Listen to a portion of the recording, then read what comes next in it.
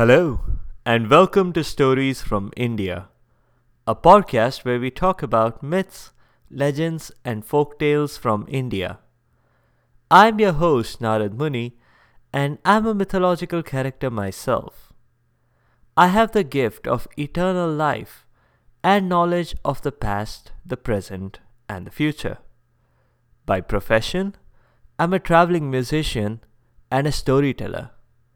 So, the way I'm doing my job is by podcast. I had a listener request today's story. It's a story with Rama characters, but it runs parallel to the main story. We are featuring Ravan, the 10-headed demon antagonist of the Ramayana. And we'll also feature the planet Saturn, down here on Earth. And there's also a guest appearance from Hanuman. Our story begins with Ravan himself. He was in his palace in Lanka. He had just returned from a long day at the office. He'd been doing general evil mastermind activities, including but not limited to making his people suffer, denying them health care, playing golf on taxpayer money, cheating on his taxes, and of course all the looting and killing and robbing on the side. His wife, Mandodari, rushed in to greet him, just as he was taking off his crowns. All 10 of them. "Honey, you won't believe the news." "I already don't believe it," said Ravan's fifth head. And the other 9 heads nodded vigorously, agreeing. Ravan was not very fond of his wife. She always wanted him to use his powers for good, and he had pretty much given up trying to convert her to the dark side. The feeling was mutual. But Mandodari thought that maybe the news she had would change him for the better. She ignored his attitude and announced, "We are going to have a baby." Her instinct was right. 6 out of 10 heads reacted favorably. Heads number 2 and 8 maintained a serious expression, but did not disapprove. Heads 1 and 10 had already drifted off to sleep. Ravan, at this stage of his life, had already attained all of the superpowers that made him the terrorist of the ancient world. One of those powers included astrology. Ravan firmly believed that the planetary alignment at the time of his baby's birth would decide its fate. Despite the very obvious incompatibility between this theory of his and his own exercise of free will, Ravan remained convinced about the inevitability of his baby's future. All he needed for the baby to be all-powerful was for each of the 9 worlds or planets to align in a particular part of the sky. Not too much to ask for, was it? Well, a few months later, the baby was born. To Ravan's disappointment and Mandodari's huge relief, the baby only had a single head. There had been some vigorous debate between Ravan's heads about what the child should be named. But when the heads and Mandodari heard the baby's cry for the first time, they were unanimous. The crying sounded exactly like thunder. So Meghnad was the name he was given. Ravan was thrilled, and he started off with a half-decent attempt at parenting. That is, until he glanced at Meghnad's astrological chart. When he did, he was stunned. This was not what he had been expecting. The planets were not all aligned according to his unspoken wish. Well, most of them were aligned. The only exception was Shani. Shani is the personification of Saturn, and he's the son of the sun. As in, he was the male offspring of the star that the earth goes around. And before you ask, the answer is yes. Shani does love showing off his ring collection. Ravan flew into a rage and flew off the earth. What use were all his superpowers if he couldn't force his will on innocent third parties millions of miles away? And so, he pretty quickly grabbed Shani and brought him back to Earth as his captive. Now, you have heard that Saturn is much bigger than the Earth. In fact, you can fit 700 Earths inside Saturn. That doesn't really matter for our story, because Ravan captured Saturn and shrunk him down to the size of a regular human being. Because superpowers. Yes, these same superpowers that were granted to him by none other than my dad, Brahma. Brahma was moonlighting as the ancient Indian version of Santa Claus, but with the difference that he had no naughty or nice list. Everyone got the same level of earth-shattering superpowers. So anyway, Ravan had Shani captive. In order to send a message to anyone who might dare cross Ravan in the future, he had Shani chained face down, right in front of his throne. Ravan used Shani's back as a footrest. There was one thing that was very remarkable about the whole thing. All through Shani's capture and his captivity, not once had Shani been able to look at Ravan. If he had, things might not have been so terrible for Shani. This was because Shani had a superpower himself. If he glanced at anyone, it would bring them misfortune. This might remind you of Alakshmi, whom we heard about in the recent Samudramanthan episodes. Shani was like a level-up version of her. He had had this superpower since his birth. The moment he was born, the doctor accidentally spilled coffee all over herself and on the floor of the operating room. The nurse slipped on the spilled coffee and broke a leg. Surya, Shani's father, suddenly developed a really bad toothache that pretty much ruined the moment for him. Similarly, Shani's mom had to deal with a lot of challenges. As this continued, Shani's parents patiently endured all the misfortune in their lives, never once thinking of putting a pair of dark glasses on the boy or something. Seriously, it worked with Cyclops in the X-Men.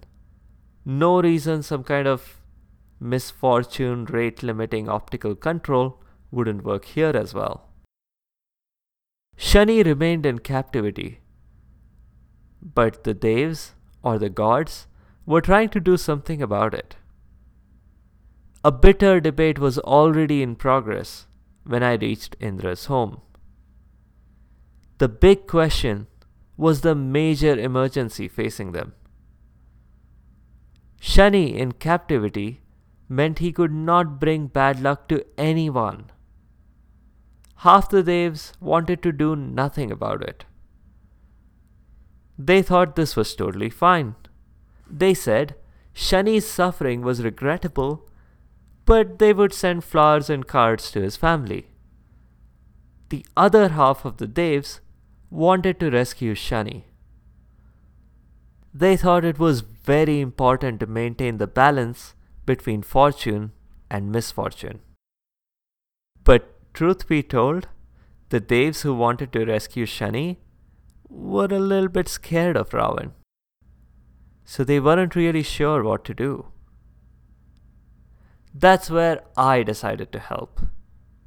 At the risk of sounding like a broken record, I'll remind you that I have knowledge of the past, the present, and the future. I knew precisely what was going to happen and what I would have to do to make it happen. I wasn't going to rescue Shani myself. That was too risky. Ravan could have crushed me easily, and my promising career as a podcaster would not have materialized. I decided to trick the guy. It seemed incredible that Ravan just did not know about the Shani curse. Or maybe he chose to ignore the advice of his scientists.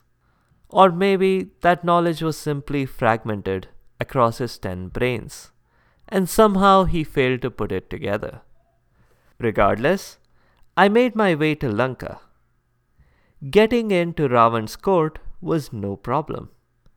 I'd actually been here before. People who have been given superpowers are generally hospitable to the family of the person who gave them those powers. I see you got a new footrest. Not the regular kind you get at Walmart, I remarked, though it had pained me to do so. It was hard seeing Shani in that state. Some of Ravan's heads laughed his evil mastermind laugh. The rest seemed bored and clearly not very hospitable. As I kept glancing left to right and right to left at all his heads grew serious.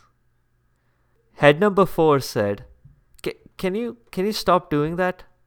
Just pick one head, okay? And look at it. I chose head number 6. That one from past experience was the slowest of all.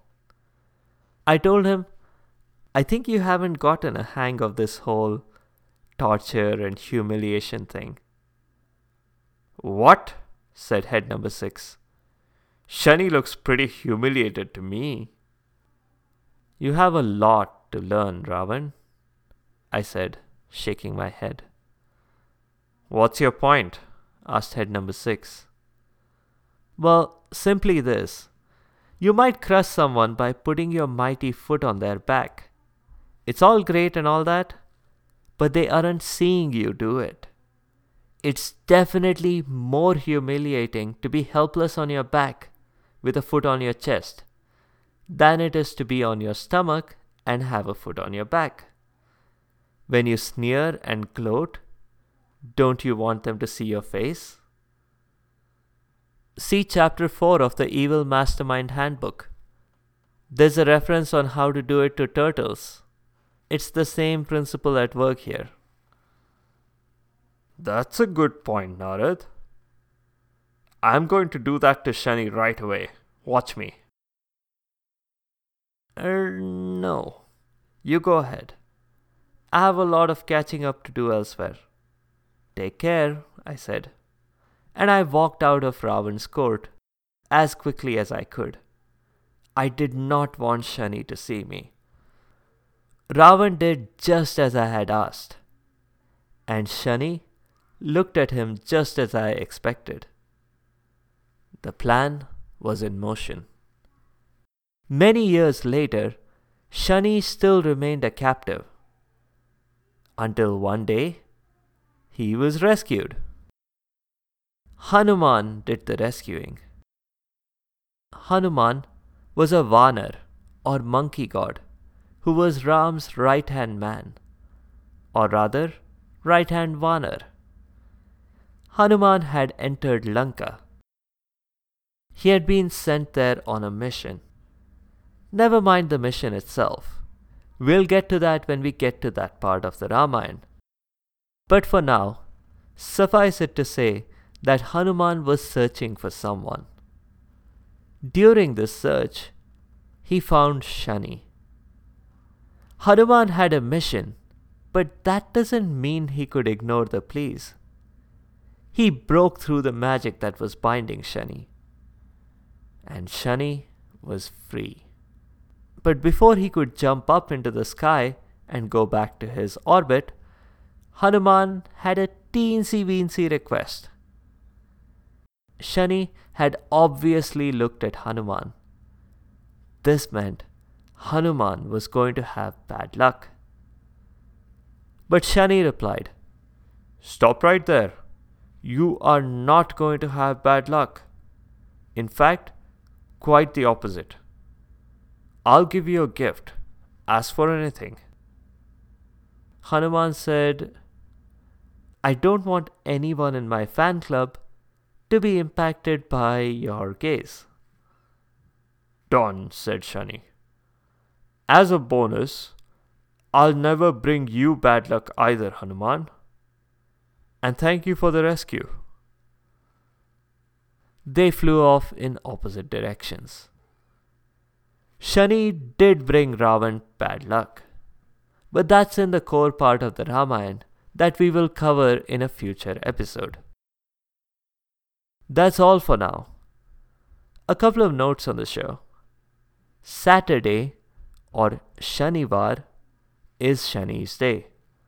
But Hanuman is especially worshipped on that day because of his immunity to Shani's gaze. Hanuman is considered the remover of obstacles. Shani presents those obstacles, but that doesn't mean he's a bad guy. He is just doing his job. There are interesting stories around Shani and indeed all of the other Navagraha, or 9 worlds. But we can cover those in a future episode. Interestingly, 2 of those 9 worlds are concepts and not actual physical objects. Those are Rahu and Ketu. And they are really 2 parts of the same Asur, who was decapitated by Mohini in the recent Samudramanthan episode. We have met Brihaspati and Shukracharya, who are 2 other planets, Jupiter and Venus. Interestingly, Shukracharya, or Shukra, or Friday as I've been calling him on the show, was Ravan's teacher as well. You can hear more about Hanuman in episode 25, Up, Up and Away. That's all for now. In the next episode, we'll do another tale of Vikram and Betal.